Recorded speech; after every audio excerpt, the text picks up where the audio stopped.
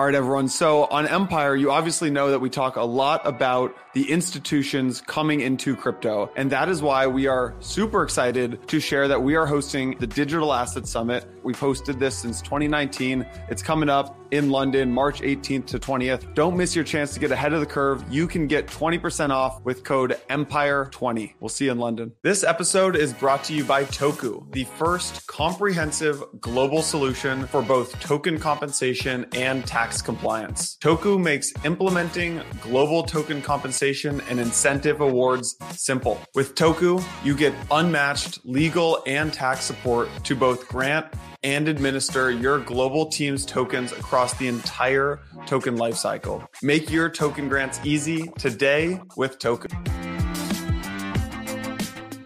All right, everyone, welcome back to Empire. Very excited to be joined by Kevin, co-founder of Avalanche, and Patrick O'Grady, VP of Engineering at Avalanche. So, gents, welcome to the show. Thank you for having us. Yeah, thanks for having us. I was joking to some of the guys before this that I hadn't spent too much time in Avalanche world in the last couple of months, and this podcast forced me to go deep. And I will say I'm impressed by everything that's going on. There's a couple interesting ACPs, Hyper SDK, some cool plans like future plans for consensus, fee isolation, Firewood, warp messaging, a lot of cool stuff. I don't think we can have that conversation though until we kind of just remind folks like what in the world you guys are doing. So Kevin, I think I'll pick on you for this almost too high level of a question, but like there's this big landscape of blockchains today, L1s, L2s. Why does Avalanche exist? Like, where do you guys fit into this whole landscape? So at the end of the day, it comes down to a simple thesis that I think, the market still has to play out from a adoption perspective, but I think it'll become, at least, internally on the engineering side, we hold this opinion. I think lots of other people actually ultimately would hold this opinion as well, even externally.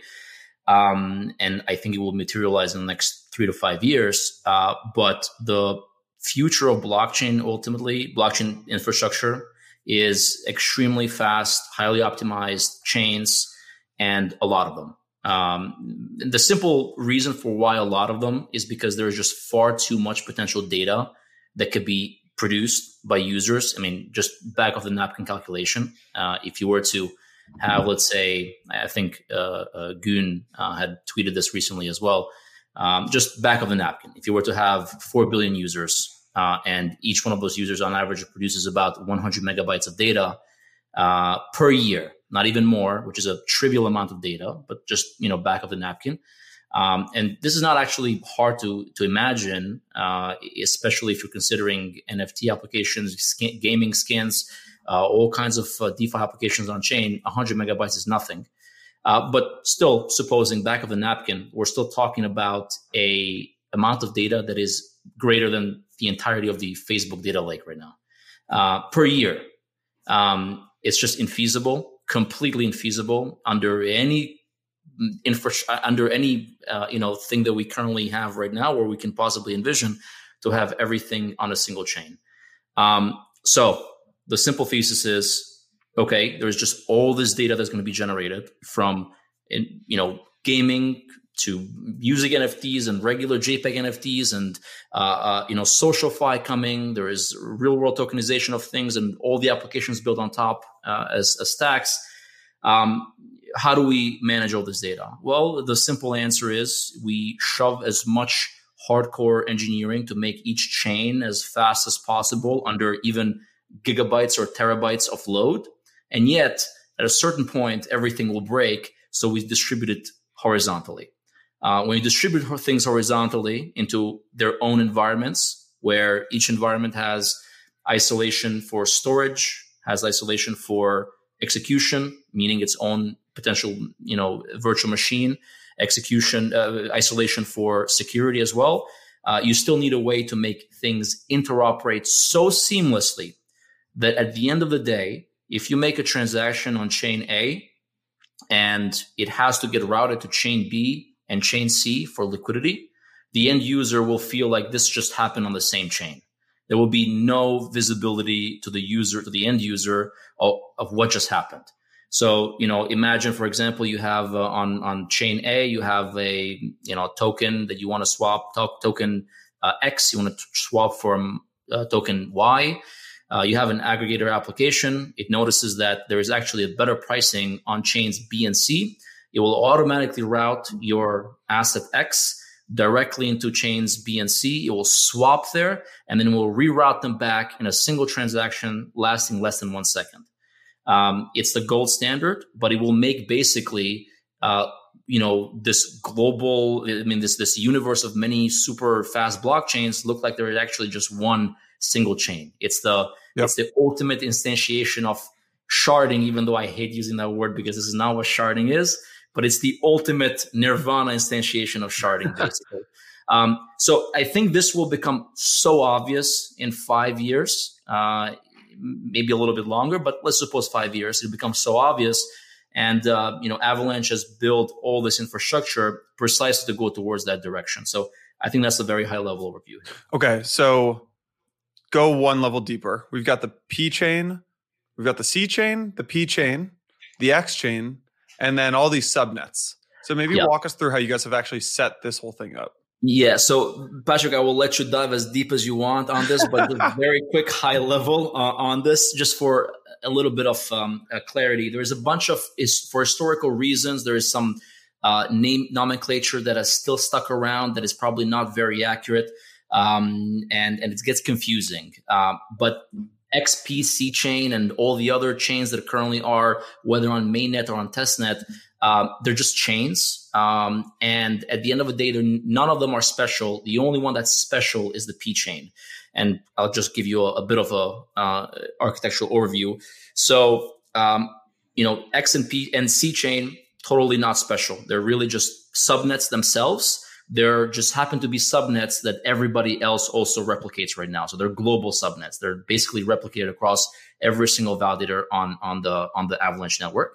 Whether you're running maybe like singling out like the Gunzilla subnet or whatever, other subnets don't have to run the Gunzilla network, but they have to run the XP and C chain currently. But the current ACP is to remove that completely. And only ultimately, everybody would have to run the P chain. And P chain really just is a metadata chain. It's a platform chain. That's what it stands for. And it's the basic, most minimal requirement necessary for us to be able to run AWM, which is the interoperability infrastructure that we have. It effectively says that if you want to interoperate all these chains seamlessly, we need to know at any given point what the latest set of stakers is. That's precisely what the P chain would give you. It would also give you some ability for simple payments and transfers and so on, and of course staking. But the most important thing is to respond to the question, okay, I'm subnet X, I want to interoperate with subnet Y. What are the current set of stakers for subnet Y? And I need to know this because this is the only way that I can do a trustless transaction between the two. Trustless being defined here as nothing more than the set of validators for any particular chain, like no reliance on any third parties.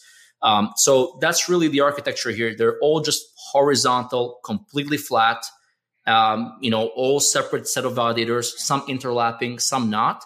And the only one that's super special is the P chain. And that one is because we need all this metadata. Right now, the C chain is also replicated, and that's more of just like, you need smart contract, permissionless, EVM based, so you can use the C chain. But there is this ACP right now to not require the C chain to be replicated across the network and, make it more, niche. But that's basically the architecture here. We'll get into that ACP in a little bit because I read that is really interesting. Patrick, maybe I'd throw this to you. When I think of what you guys are trying to build, the like word that comes to mind is Appchains. And when I think when a lot of folks think about Appchains, it was originally it was actually Polkadot, which I think a lot of people have forgotten about now, and Cosmos. And what's happened is a lot of actually Appchains have been built not in Cosmos land, but in on rollups actually. And I'd be curious how you think about like how subnets, like compare subnets maybe to Cosmos and to building an Appchain on a rollup. Yeah, the first thing I'll say there is I think Appchains has been a term used for a while. I prefer like I think that the industry should move towards more like using the term optimized chain, I think, for that term, because I think it is a better description of really like what the like actual qualitative experience of using them is for many of them now. Like it's not typically like a toy, but like some, specific set of trade-offs that's optimized for a use case. So Appchains sounds like kind of like a toy a bit to me, but I think on that front, that's the question we always get asked, right? Is you got subnets, right? But there's already L2s, there's already zones, there's already parachains, there's already to bring back sharding, like Kevin mentioned, shards, I guess, and other ecosystems. And I would say, like, for people that aren't familiar with Avalanche, it's much closer and probably closest to the Cosmos world, which is it's optimized from the get-go for sovereign security. So like sovereignty all the way through. So there is no like an L2, an attempt to try and share security from like a single base chain or origin chain where data somehow needs to be incorporated or even in some cases included in that chain. The difference being primarily that, as Kevin mentioned, with having really fast, but a lot of chains, the first question that comes up is like, well, great, you've like now made the problem worse, right? Because you have a bunch of chains instead of like one. Like we can't even get people to use one chain safely or easily. Like now we got like a ton of them. So the first thing that comes up, right, is, well, how could you connect them, or like how could you make it feel seamless? And so the big difference there between Avalanche and Cosmos is there is no like mothership in some sense where like some of the registry and information is held. So Cosmos zones need to constantly keep each other up to date with like the channel state to actually send messages across each other. And not to say it's good or bad. Like if you're not sending a lot of messages, it's great, right? Because you have a very low fixed cost. You really only send like channel synchronization information whenever a new message needs to be processed, or there's some timeout, but I'm not going to get into that. Avalanche, on the other hand, says, we're willing to accept a fixed cost, aka syncing the P chain, but then have a very low variable cost. So on Avalanche, between any two subnets, there is no it's just as expensive to send a message from subnet A to subnet B as it is to send a message from subnet A to subnet C. But that's not quite the case in Cosmos, where you have a smaller set of channels because there's this overhead of maintaining channel synchronization information. Now, all that being said is to say, if you have a lot of chains, you should be able to communicate with them. But I think in terms of the L2 world, it really depends on your view on how security comes to be and what is required for a community to succeed. So in a world where you have no interest in creating like some sort of like community source security budget, an L2 is a great choice for you. Like I won't debate that, right? Like you just want to spin up something, use ETH security, rely on fraud proofs or some sort of ZK mechanism to secure the chain. Like I totally understand that, but there are sets of communities that have very different security standards. Maybe like let's say some of the partners that have started to use Avalanche for their subnets, like a JP Morgan. They understand that ETH is willing to provide security for an L2. But they have a couple thousand people working on infrastructure like in their own company, or tens of thousands, and would much prefer to provide their own security. Similarly, with a new community or ecosystem, the incentive to provide security can be quite a powerful flywheel to like get ecosystems and communities off the ground, right? If you only have your native unit of account and that's only within your community, there's clear incentive amongst everyone there. Where maybe is more expensive to get started, but there's a different type of flywheel than using the assets or security of a different ecosystem where you're, maybe getting off the ground faster, but have to answer questions on a long-term sustainability basis of how you actually, if you want to incorporate some sort of token, what the utility of that is over time. Not going to get into that any deeper. I'm not a lawyer. I don't want to be a lawyer, but I think there's like interesting conversations to be had there. But my main takeaway is there's quite a spread of different options. I think time will tell in terms of like what actually ends up being the most meaningful. But the two theories that I think Avalanche is oriented most around is transactions fill the space that's allocated to them. And within that, people want to communicate between these different communities. And that's our architecture in a nutshell, is based around those two core ideas. Just to say one more thing that's very, very important. It's all about optimizing speed and efficiency between these chains. Rollups have this problem. Well, besides, the centralized sequencer, I'm not even going to get into that stuff. Putting that aside, the one thing that's really, really important, that's almost fatal at this point, you cannot do the 1 second transaction cross rollup right now. You will never be able to do that. Under any circumstances, you just don't have the settlement speed that you would have from something like the Avalanche network, because the trust assumptions are a little bit different. That poses new challenges for the rollup operators that are really, really hard to overcome. And then on the Cosmos side, the app chain thesis was probably right the way that Cosmos designed it earlier on. And I think it will, in fact, play out precisely at a high level in the next 5 years. I have actually no doubts of that. It was just that the implementation was done incorrectly. So the vision was there, but the implementation was wrong. IBC is extremely heavy, for example. It's deeply, deeply heavy. I mean, you have to carry so much information that it becomes it becomes so hard to use and so cumbersome. And just the performance of the system is significantly outdated at this point. I don't want, that's the best word I can use.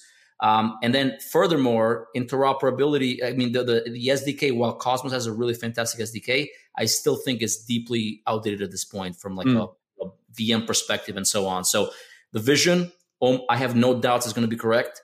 The implementation was Maybe one of you guys could actually expand on the economics of subnets as they relate to fixed costs and variable costs with this spectrum of there's Cosmos, there's Avalanche, and there's rollups.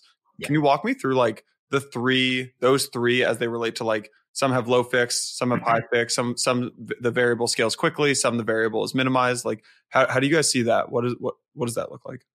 Yeah, so I think this is another one of the bigger trade-offs between zone subnets and L2s, which is when you're using the L2, your ability to scale there is based on how much data you end up replicating, right? Because the security comes from elsewhere. So if you want to pose a fraud proof or prove that data was actually correct, you somehow need to pay to store that somewhere. So inherently that data is variable cost, right? And I think people are currently using ETH for that, obviously the Arbitrum and Optimism side of it, where they're putting it on chain, and Danksharding and everything that's coming there should lower the cost of that. Other people are trying to do an entirely different DA thing, like some of the Eigen DA stuff, where it should be a factor lower, but share some of the security properties, not exactly as an L2, but pretty close to it or good enough for most people.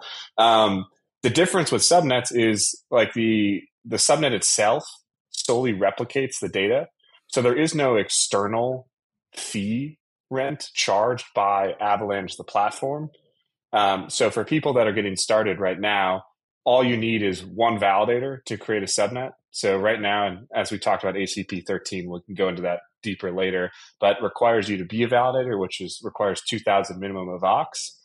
But then once you have a subnet and some set of validators there is no additional variable cost charged to Avalanche.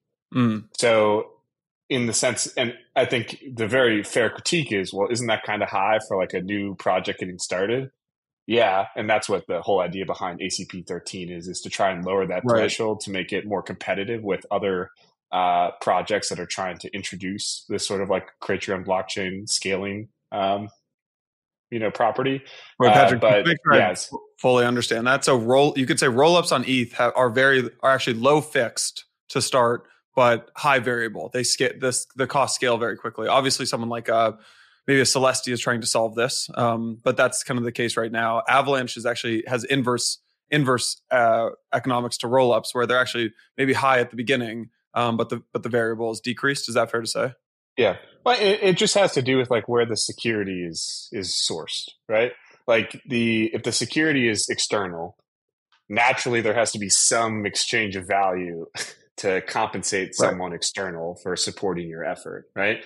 And again, instinctively, they're probably not going to do that for however much you want to do, right? If you want to shove 100 megabits per second in, they're probably not going to charge the same amount as 1 megabit per second.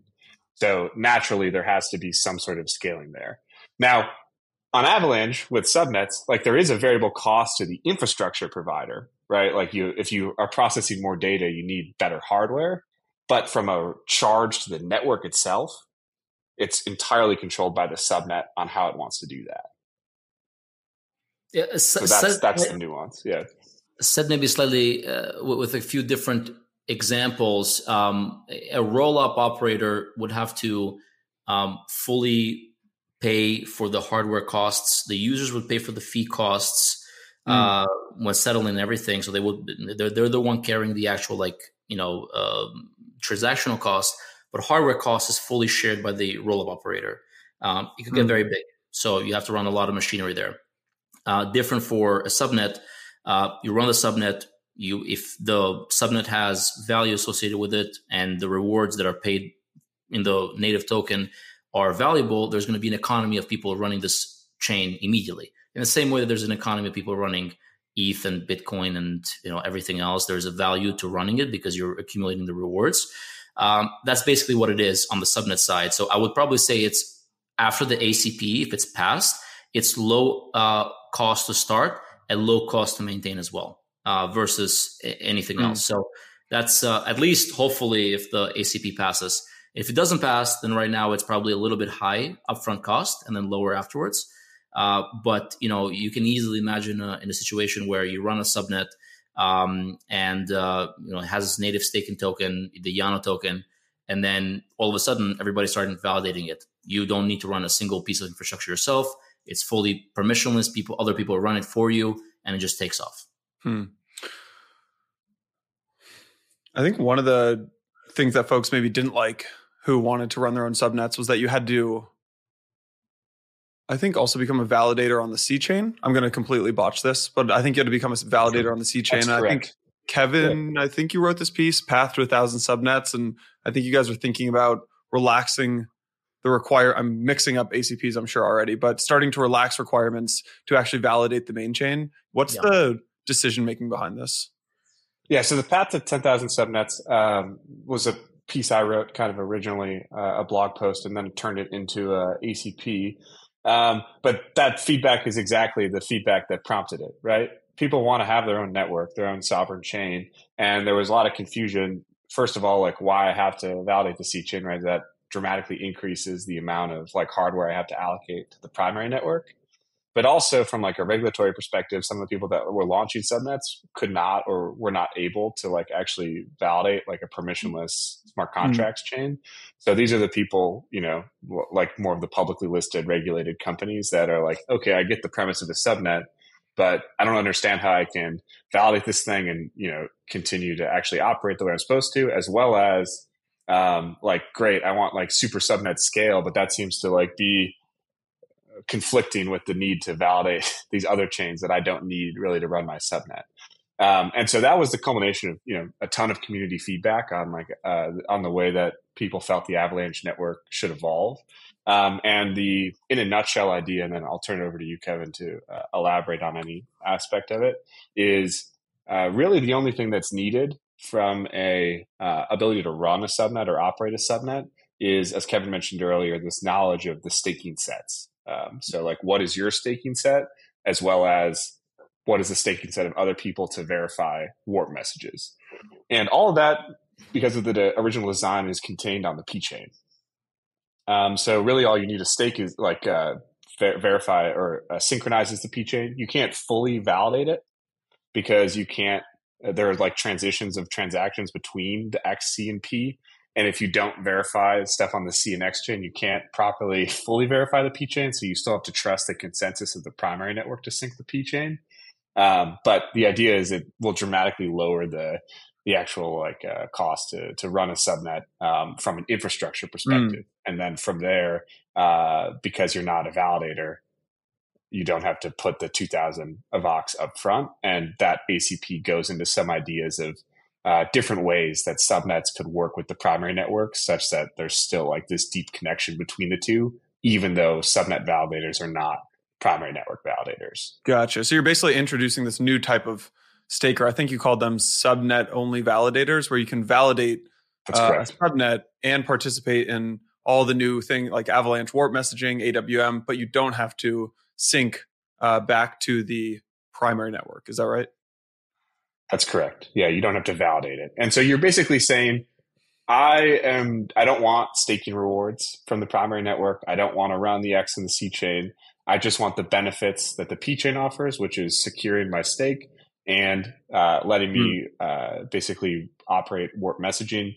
And in return, I will use this new staker type. So not mandatory. You could still do both if you wanted to, but we expect many folks to do this. But the outline from there goes into like how things could even be better with pay-as-you-go staking, which basically sets a market for how people join and become subnet participants based on the capacity of the primary network. And then Avox augmented security, which is, well, now like there's this disconnect between Avalanche, the primary network, and what it can offer subnets. And so the idea with that is that people can use Avalanche to bolster the security of a subnet in the first probably well elaborated intent to have some way to share or provide help with security as the network is small. We can go into that later if you want to, but there's a few different directions. Well, before going into that,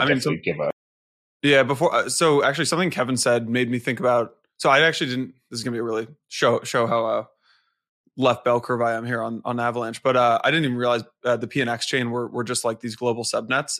But it makes me think about what the end vision for subnets are.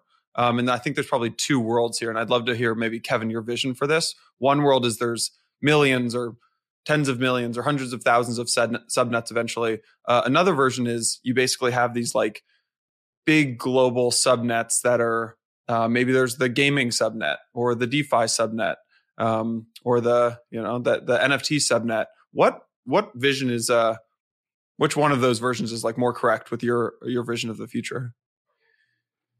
Right. So maybe differently said is whether or not there's going to be only a couple of big subnets or a lot of like smaller subnets is not the question to ask. It's more of like, regardless of what happens, how can we minimize as much as possible overhead of launching new blockchains that interoperate, basically, as minimally as possible, like reduce those requirements as minimally as possible.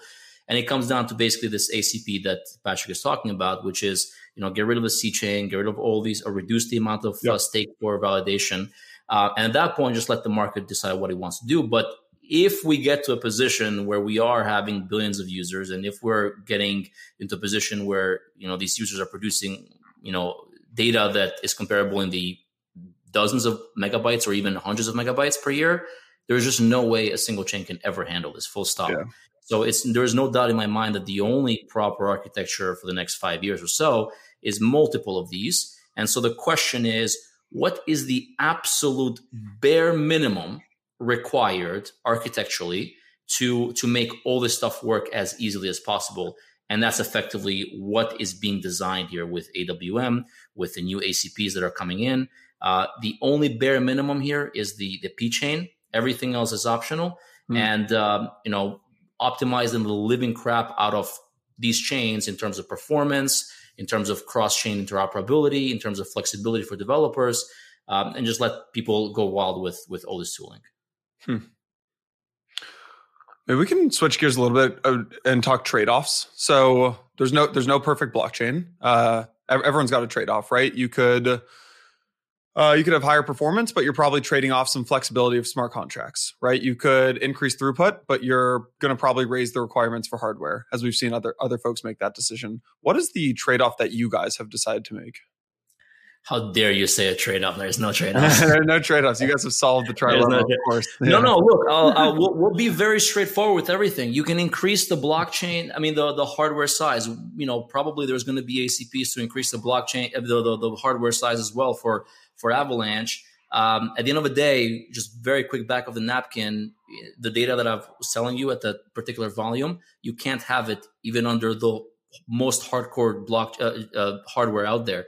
You do need to replicate things, or you do need to separate things horizontally across multiple blockchains, fault isolated, performance isolated. So, what are the trade-offs for Avalanche? I mean, the trade-off is fundamental in the building of a distributed system. I don't think there is necessarily a trade-off of Avalanche versus other blockchains. It's more of just like, is there a trade-off to using a blockchain at all versus not using one and just using a database?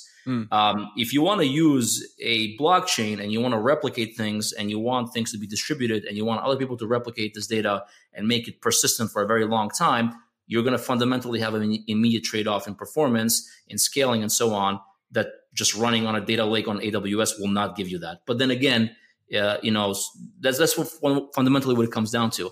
From a trade-off between Avalanche versus the other ones, I'm not just totally being honest right now. Let's think through it. Algorithmically, probably the fastest one right now in terms of time to finality. There is some like trade-offs in terms of latency that we're working through and optimizing, but one of the fastest is not, if not the fastest in terms of time to finality. In terms of storage and hardware requirements, you can increase this as much as you want. It's just really a question of like, will the community accept this insanely high hardware requirement? Maybe they do. That's great. So that's not really a trade-off. In terms of like database stuff and all that, hyper optimizing the living crap out of those as well. And in terms of the interoperability protocol, almost certainly between IBC, CCIP, and AWM, probably by far the most efficient across all of these. In terms of, maybe like the trade-offs might come in the form of like, I don't want to necessarily bootstrap my own security. I want to rely on ETH security. But then again, why is ETH secure? It's really ultimately comes down to private key management. So maybe that's the trade-off between a subnet versus an L2, but I'm not exactly sure that's necessarily a good one. So the question to be asking here is, if I'm a gaming developer and I'm building, secondary market for my gaming skins, do I do it with a blockchain or do I not do it with a blockchain at all? That's the trade-off question. But then otherwise, if you've already been sold on the benefits of tokenizing everything and making them available on an open network of blockchains, then I don't think you have any trade-offs here with other blockchains versus Avalanche. At least not that I can see of that are obvious to me, at least. So that's the TLDR. I see three if you want to talk about those. I think the three, like, first big one is like, I think the benefit of like that we get for messaging comes with having this P chain, right? Like, so some people would argue that they don't want to have like this kind of registry chain, like a Cosmos world, right? Yeah. So they only have point-to-point connections. Agreed. So there's like something that, it's again a preference choice. The other one is, I think, the security topology. So none of Avalanche's like virtual machine designs are meant to be provable on the primary network at this point. You could certainly go down that direction if you wanted to, but it's a very different goal than maybe some of the other groups that are trying to balance stuff. And then the last one is flexibility. Kind of an extension there is like, we are trying to achieve like this multi-VM world on Avalanche where you may spin up a wide collection of different things. And inherently, when you have that, communicating between like really flexible VMs can be challenging, right? So some of the L2 designs, for example, like I think there's the Superchain Pact or manifesto that Optimism is pushing, is like to have a single like kind of base. Same thing with ZK Sync. They want to have everyone have the same core ZK module. And what that allows is like easier integration between the different chains that are being sequenced. And so we have felt that the more important aspect there is to like really optimize how broad you can go in the crypto design space and accept maybe more flexibility at the cost of maybe having some of the interoperability between those virtual machines be a little bit more difficult to manage. So I think from a technical perspective, at least, those are three clear trade-offs that I think we've made. All right, everyone. So we talk a lot about the institutions coming into crypto on Empire. Santi and I are both headed out to London March 18th to 20th for Blockworks' 8th ever Digital Asset Summit, DAS. This is an institutional buttoned up conference that we've hosted since 2019. I like to joke that it is probably the last remaining kind of suit and tie event in crypto. People are still wearing suit and tie. It's pretty funny, but you'll actually hear from a lot of the largest institutions in the world, coming from Standard Chartered, FIS, JP Morgan, Framework folks coming out, Wintermute, Van Eck, Goldman Sachs. There are a couple big themes of this conference. 1, Bitcoin catalysts, the halving and the spot ETF. 2, a view from the buy side. 3, RWA's tokenization and stablecoins. 4, global regulatory frameworks. 5, institutional infrastructure, including banking and payments. And 6, the macro case for crypto. If you have anything to do with the institutional side of crypto, you have to be there. Santi and I got your back. We hooked you up with a 20% off code. It is Empire20. There is a little competition running internally at Blockworks to see who can drive the most number of tickets. So help Santi and I out. Register with our code and you get 20% off. That is Empire20. This episode is brought to you by Toku, the first comprehensive global solution for token compensation and tax compliance. If you say yes to any of the following 4 questions, Toku is a no-brainer solution for you. Number 1, are you planning to launch a token? Number 2, is your token already live? Number 3, are you currently granting your employees or contractors vesting token awards? And number 4, are you trying to figure out how to take care of taxable token events for your team? If yes, you have to get in touch with the Toku team. Toku to High Level makes implementing global token compensation and incentive awards simple. You get unmatched legal and tax support to both grant and administer your global team's tokens. Toku navigates this across the entire token lifecycle, from easy-to-use token grant, award templates, through tracking vesting to managing tax withholdings. Toku makes it simple for leading companies in the space, including Protocol Labs, DYDX Foundation, Minute Foundation, Hedera, Gnosis Safe, Gitcoin, and many more. Reach out to Toku. That is toku.com/empire, toku.com/empire. Click the link in the description or DM me on Twitter and I'll get you connected to the team. What do you guys think about when you see these new, as like the industry has branded them, next gen chains, like the, you know, whether it's a Monad or a Sui or Aptos? They're, you know, they've made some, they're very interested in like, I guess max throughput is what I'd call it. What are the mistakes that you guys have probably gone through and made that they maybe don't realize that they're going to have to make, or that they might fall into soon? Oh, let me get into this one real quick. So Kevin just like cracked his fingers, stretched his back out. No, I'm not. I'm not going to talk negatively at all, because they're all actually doing lots of great stuff. Parallelizing the EVM is good work, although there is arguments on whether or not the EVM is sustainable long term. Honestly, in 5-10 years time frame, are there maybe better virtual machines? Arguably, yes. So maybe that's a different conversation. But at least for the EVM, parallelizing it is a good endeavor. The thing is, we actually have an enormous amount of data on where a lot of the bottlenecks are, like real world data, from networking to execution to block propagation and then storage and memory and so on. The parallel execution is not even remotely a bottleneck. It is a bottleneck when you have an empty state. So if I launch a new blockchain and there is no state and the database is empty, then I start bombarding it with transactions. Indeed, you could run into the problem where parallelization is actually really nice.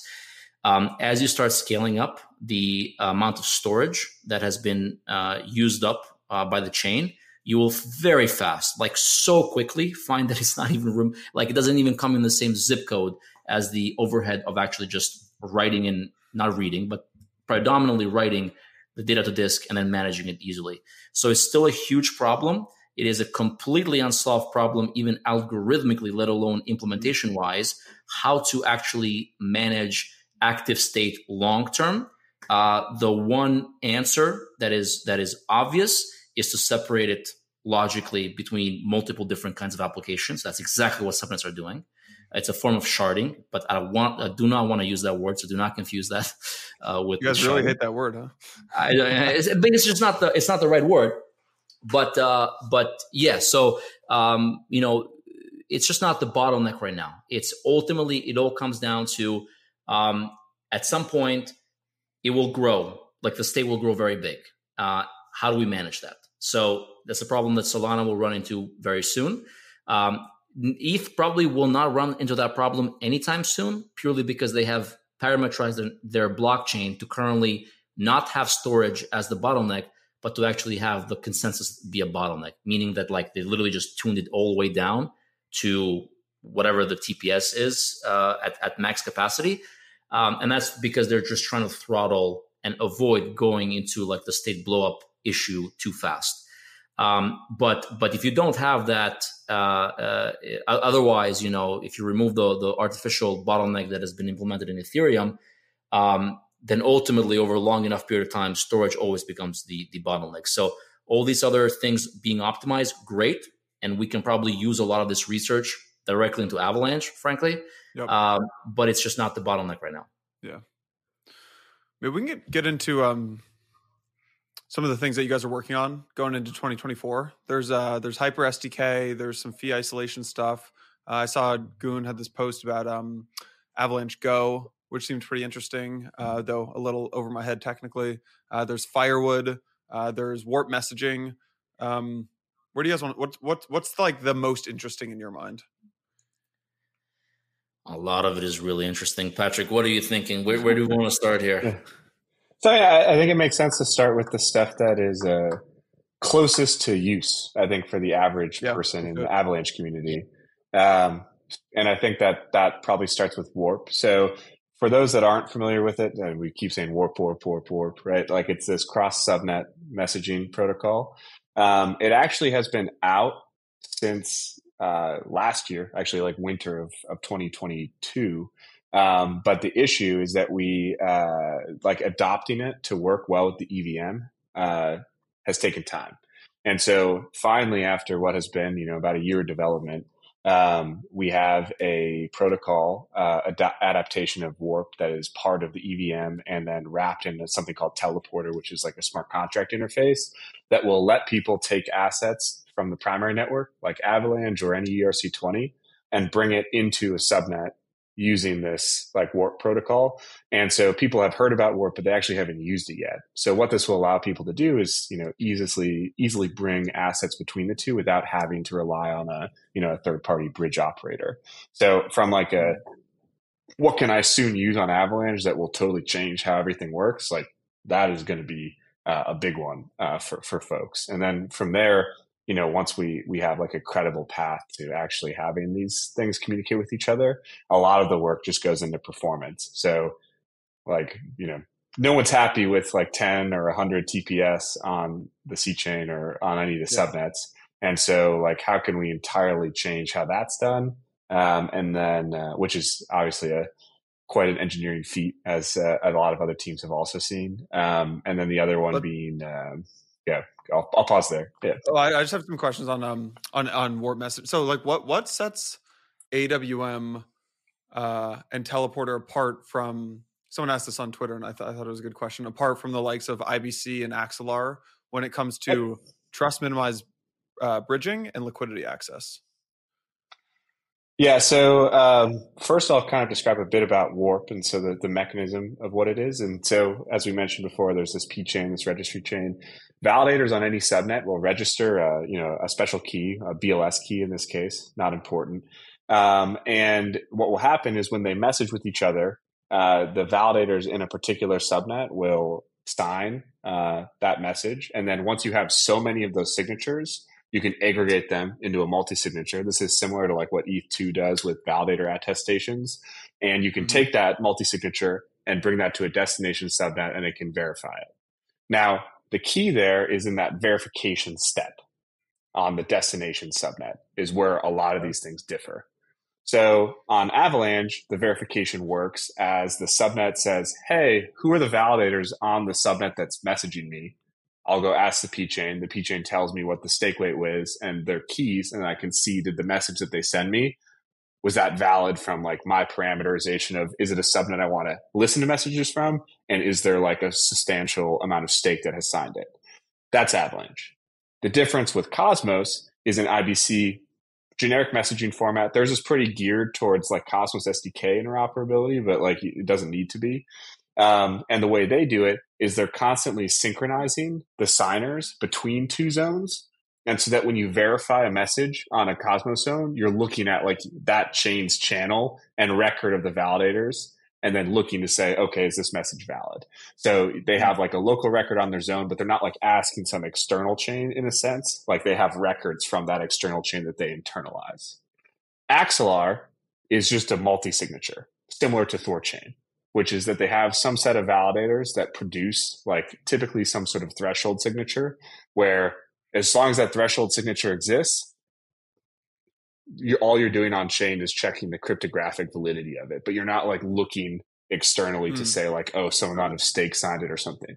Now, they all have, you know, different properties, as I've mentioned, but that's the big difference between the three. And again, is there a perfect solution? Well, it depends on your preferences, right?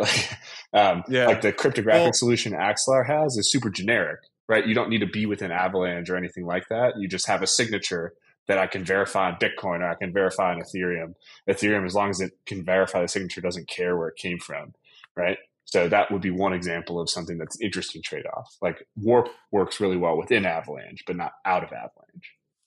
So, okay, so Warp solves the need for cross-chain communication between subnets. Will you guys launch like native solutions to communicate from Avalanche and from subnets to other chains?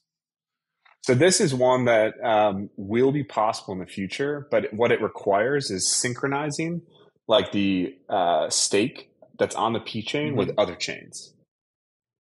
Right. Because the validity of Warp relies on checking signatures against like that staking set. So what would have to happen is like the P chain would somehow have to produce like some sort of signature that could then be imported by ETH or imported by something else.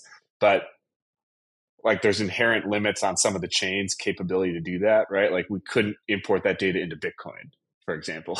So like Warp is probably never going to be compatible with Bitcoin. Similarly, ETH, at least on the execution layer, doesn't support quick verification of BLS signatures. So it'd probably be really expensive actually to integrate it within Ethereum. The idea I think we've gone for so far is like, sure, that, like as I mentioned, there's this like broad spectrum of different cryptography could be used for this. We really wanted to pick the one that we felt like was best within Avalanche and make sure that that was really, really good and optimal for that. And then in terms of external bridging, discuss that once we felt like within Avalanche there was a great bridging story, which hasn't been the case yet because Teleporter and some of like the EVM adaptation to Warp hasn't really rolled out yet. But I think following that, if we really see great adoption of that, I think there'll certainly be a push to understand how you could bring that technology out of Avalanche. But to me, that's really like running before you walk in a sense. Yeah. When does this go live, Patrick? So we have actually a demo website you can go visit called ohmywarp.com. Nice. I don't come up with the name, but it's hilarious. Where you can go move assets between different subnets. But we're targeting, it's up for ACP review right now, but the hope would be that at least on Fuji, which is our test net, that it would be activated by the end of the year. So people could actually play around with it. So very soon is the answer to that. And then if Fuji goes well as a test net, then mainnet could be a few weeks later if the community decides to go with that. Nice. Okay. So Warp solves subnet communication. What about Hyper SDK? My understanding of Hyper SDK is it's basically like the first of many future frameworks that will help make it easier and faster to basically launch your own blockchain on a subnet, I think, or launch your own subnet. Do you need a job? That's a better description than I've probably been giving people. Yeah.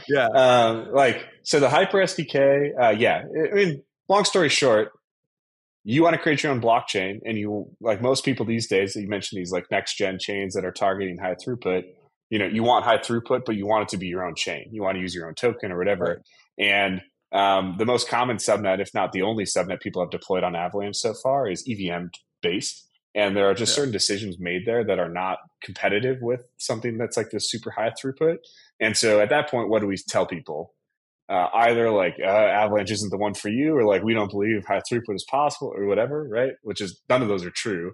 And so it's just clear that there needs to be some sort of Avalanche oriented and Avalanche optimized framework for building chains, and that's the Hyper SDK. So that's what I spend most of my time on is getting that to a place where we think it's really competitive with other of these. So if you're a DEX or a game or something like that, instead of focusing on like all the complexities of basically doing this, you can get 500 lines of code, set up your own blockchain. Yeah. So the idea that we also.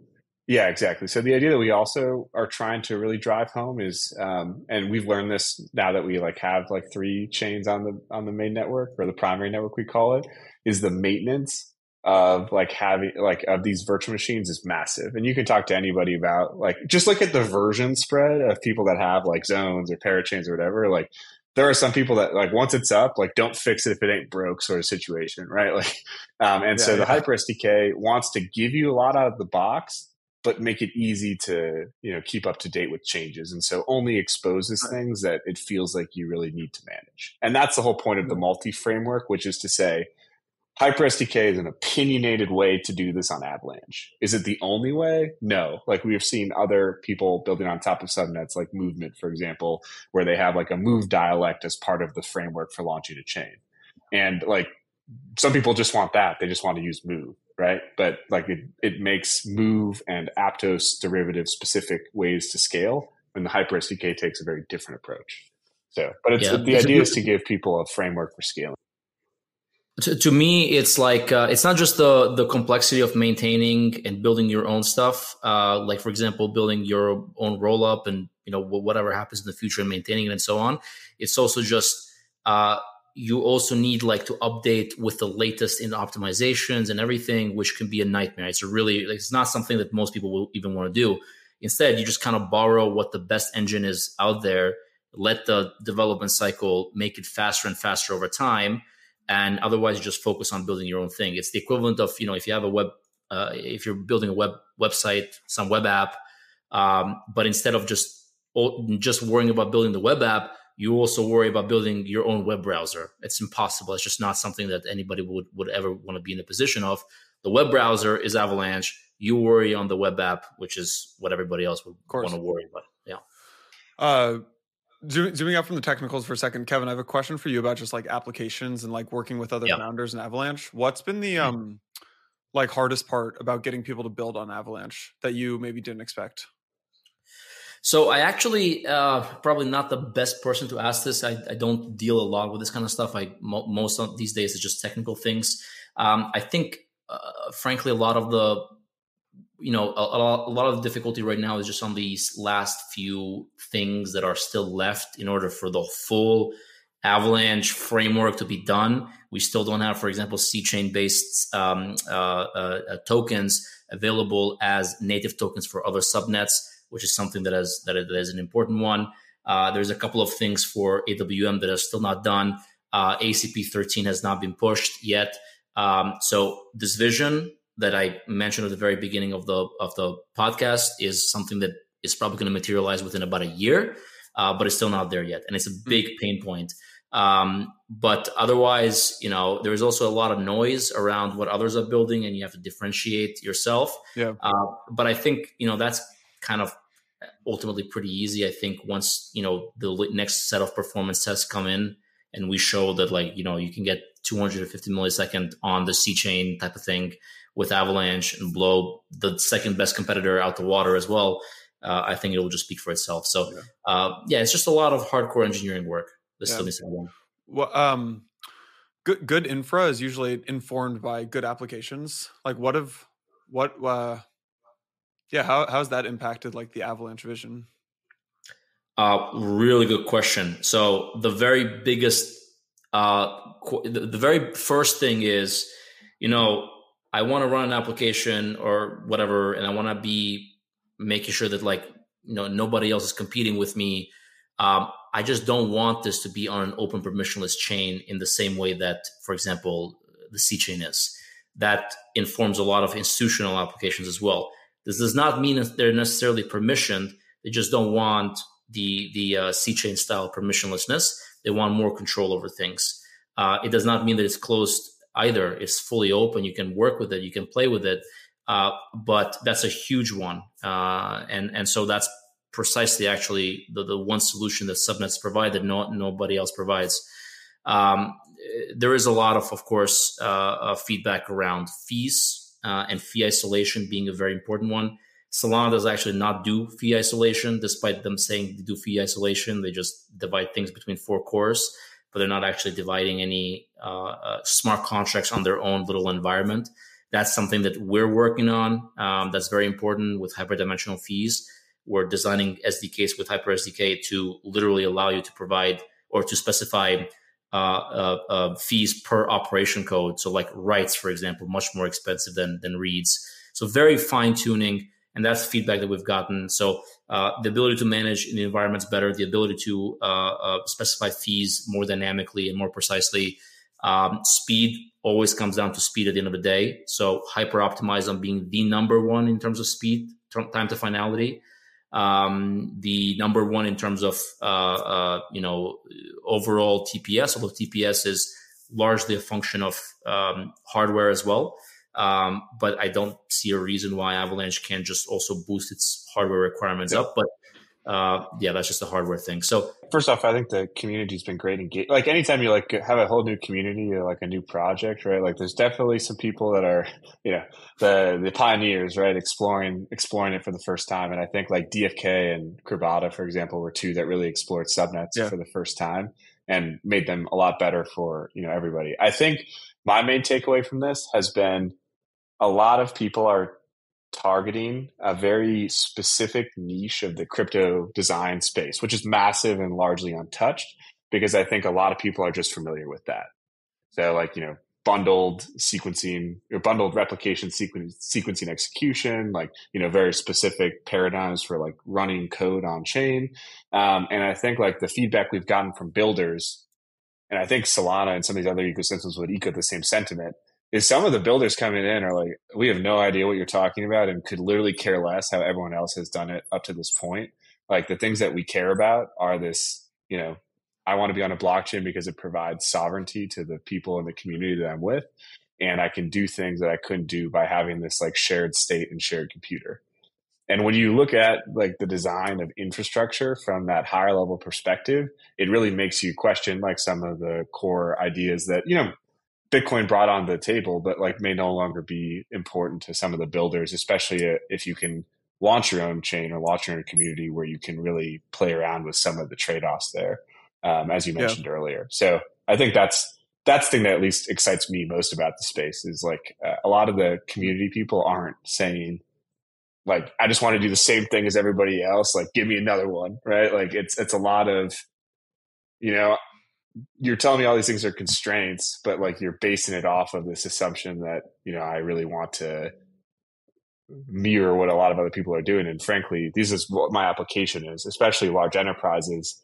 And I know you're saying that this is how it's always been done, but like, that's just not good enough or just not something I'm interested in. Like I'm willing to do this instead if that means that I can have my shiny, like higher throughput or, more flexible computing surface. And so, it's been great to engage with a lot of really great engineers in the space.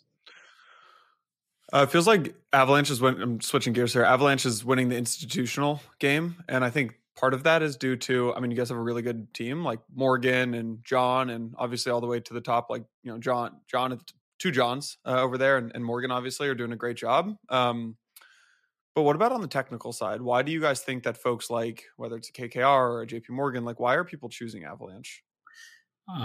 It just goes back right to what Patrick said, that, if a KKR and so on comes, with their developer team and, where can I develop?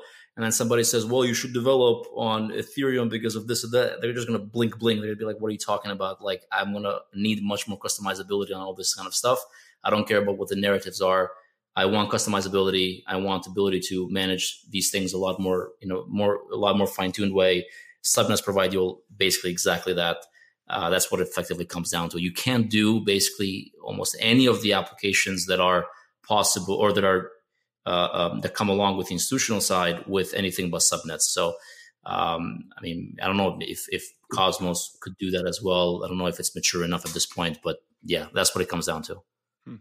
I sit in like roundtables with some of the technical contributors from like some of the larger like enterprises and institutions, right? They obviously want to understand the technology they're playing with, and they bring up conversations about like, what are the different options here. And when it comes down to it, like whether or not the crypto community wants to accept it or not, like some of their needs are very different than what I think we hope their needs are. So like from the outside looking in, it's like, oh, they're adopting crypto and like really leading in because they want to be more decentralized. That's actually very much for them not a consideration or even something that they're looking to do. They're very interested in the way that it allows them to better communicate and interoperate with partners and like other people with even within their own company, right? Like you have massive lines of businesses in many of these multinationals that like really operate as separate companies, and they want to find better ways to interact or offer more value to their customers. But they often feel like their customers aren't asking like, hey, can we like put, large bank A, like, and just tear down all the walls, and like that's not their intent. And so I think a lot of Avalanche's architecture imposes like very little like belief or constraint on like what you're doing. Like if you really want to run it with like a subnet with 10 nodes in your own data center, but then you have interoperability with other subnets, you can do that. You can even run it privately, right? Where like other people can't even connect to your subnet. They don't even know what virtual machine you're running. Like that's all possible. And for a lot of these enterprises, they're interested in moving on chain, but at a speed they're comfortable with. And they're interested in like this public-private trade-off, which subnets, again, let you do via this warp thing where there is no proving on the warp message, for example, of the state of another chain or something like that. So they don't actually have to communicate that state externally because they very much may not want to, but they can still issue messages externally. And if you trust that subnet with what they're doing, that's totally fine. So all I'm saying is, I think the needs of some of these enterprises and financial institutions don't map to our expectation of what they are. Maybe someday they will, but right now they don't. And so they see value in the technology. And Avalanche, I think, because of its flexibility, allows you to use the technology in the way that they want to. Whether that's the way everyone wants to, probably not. But in some cases, for enterprises, they just want very different things. Yeah, this is super key. And maybe it'll be clear in a couple of years, but maybe it seems controversial right now. But you you just have to design for things that are as unopinionated as possible, and that's effectively what Avalanche is trying to optimize. That was the word I was looking for, unopinionated. Yeah, it does not try to opinionate on no, JP Morgan, you should do it on an L2 because it shares the security of the theory. Like, what? No, like they know what they need. They know what they want. They want to, tokenize. They want to be a part of the network. They want to provide liquidity for their secondary markets, whatever, but they want to do it on their own terms. So if you're building a blockchain network, you got to do it in a very unopinionated way. You just got to make technology that is extremely fast, best in class, SDKs that are extremely unopinionated, but very powerful, and just let you spin up things. And then otherwise, do not get in the way. I think Avalanche becomes like this OS, which doesn't just does not get in the way in any way. Like this blockchain OS, basically, where you just deploy things, you run things, and they just kind of spin up and work. And otherwise, developers get their full flexibility, and they don't need to worry about future optimizations. They just kind of come for free by just being part of the network. And they otherwise focus on their restrictions and their applications. That's really like why this design is so compelling ultimately. Yeah. How does everything that we've talked about in the last hour impact the value accrual of AVAX? Like for one, like this, something that comes to mind is we're talking about removing the necessity to validate back to the C chain. So right now, I think the way that it works is more subnets that you have means more AVAX is locked because every validator needs to stake to validate. This ties down supply, and I think I read that all fees on the primary network get burned, or at least some of them. If this new ACP gets put in place, this would actually probably hurt the value accrual to AVAX, but it actually makes it more attractive to developers, which I'm assuming is a conversation you guys had internally. How do you think about this? But Patrick, I'll let you add, but I'll just give it my quick opinion because I think this is a very subjective one, and everybody has their own different opinion. Unlike engineering, which is just make things efficient. No, this is as much about the narrative as it is about the technical. Yeah, it's very subjective. So to me, at least, I actually it sounds maybe controversial, but I don't necessarily think at all about that. I just want to build infrastructure that just feels like basically you don't even have to worry ever about blockchain scaling. It just kind of works. And yes, you do, as you remove things because you don't want to get in the way for developers, you do remove requirements for a box. I don't necessarily think, we're just trying to build technology here that will scale up so easily for the future. I don't think any of these other things are necessarily, to me at least, worth concerning yourself with. There's still use cases for a Vox that are obviously important. It is a central hub for the P chain. It is a central hub for the C chain. It's a central hub probably for a lot of, when I say hub, I mean the token itself is a central liquidity provider for a lot of different applications, but so will USDC, so will USDT potentially. I just think that if you are an engineer and you're thinking about value accrual, it's probably almost certainly a recipe to design a system that will hurt developers and will hurt usage down the line. I think as engineers, it's probably our number one priority to just optimize the blockchains, make them really fast, don't get in the way, build things that are just incredibly easy to adopt, and then let the things afterwards kind of play out. So to me, I don't care about that kind of stuff. Sounds very controversial, but I honestly don't. I care just about building really fast blockchains. Patrick, I don't know what you think about that. Yeah, I mean, again, this is my opinion, I think, on this one. But Avalanche is subnets.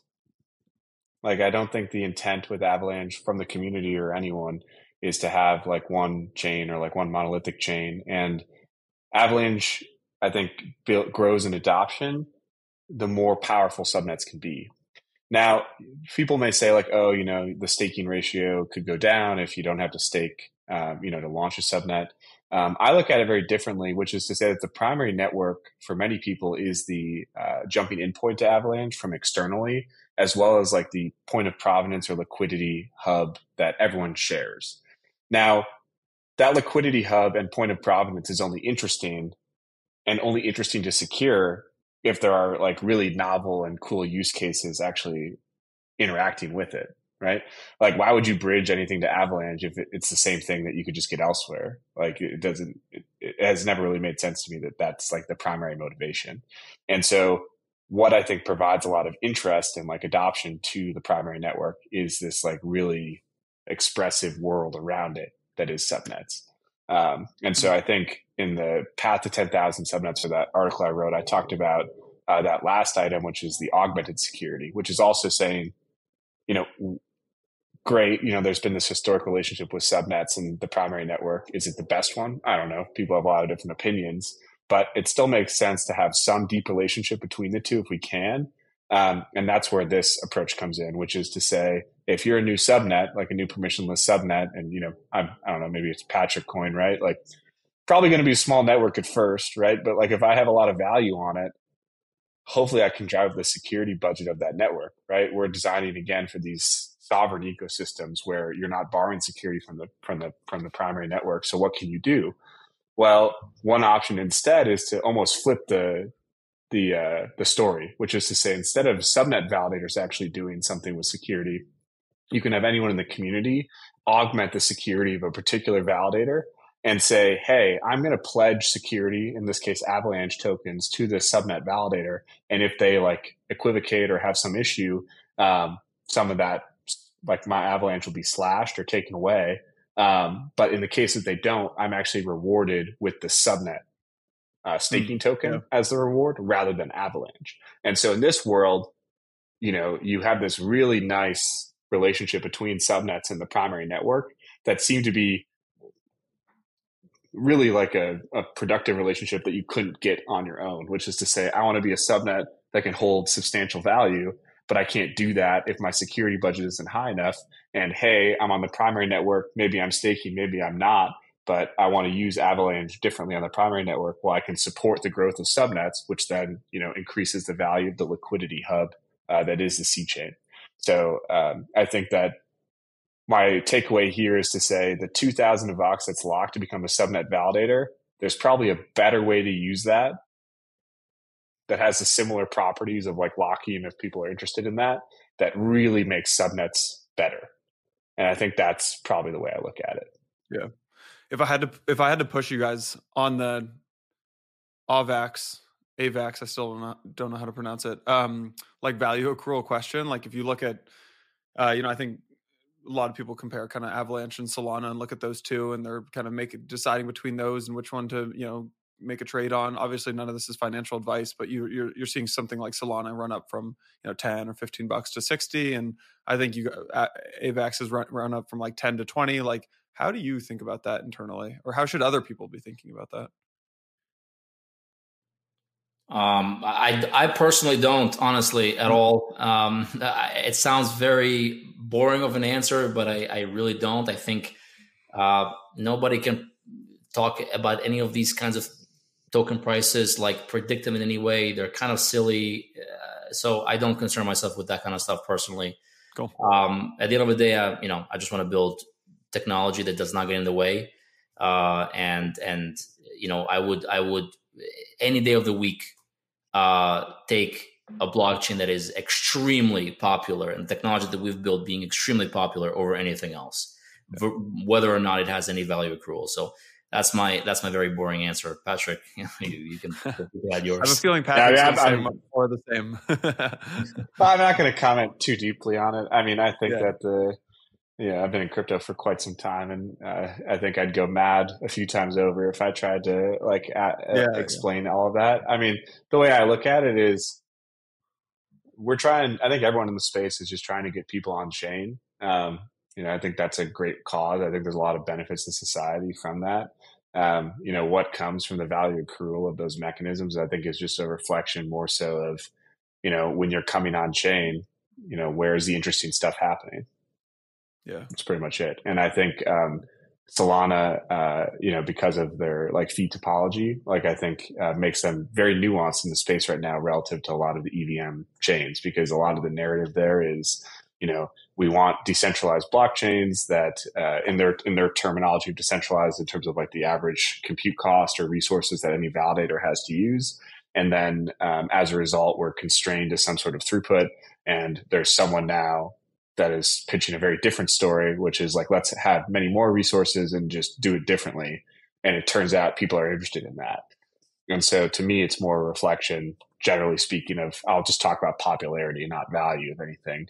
And to say there are many areas of interest in this crypto design space.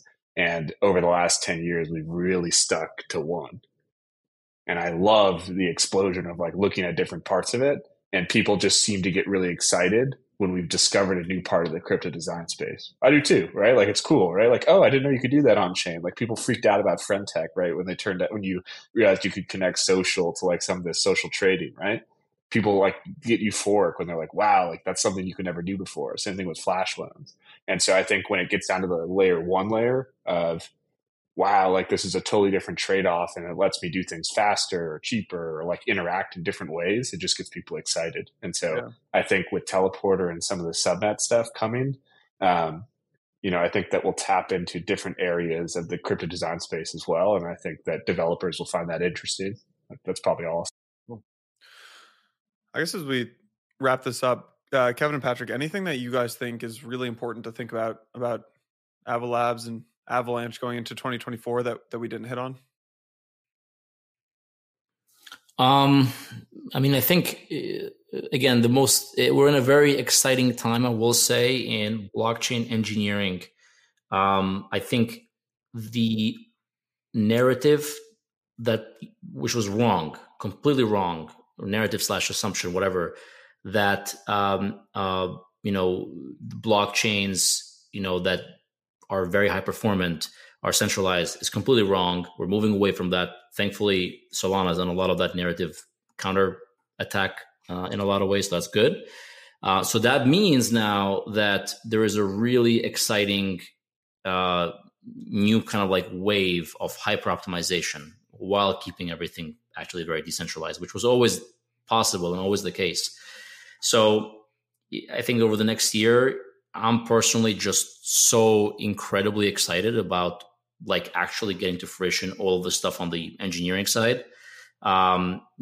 Whatever happens with the crypto markets, honestly, you'd go mad to think about any of these things. It does not matter. I'm excited about just the applications and the engineering. I'm excited about SocialFi. I'm excited about everything that's coming on the institutional side. I'm excited about gaming. I'm excited about all these different applications.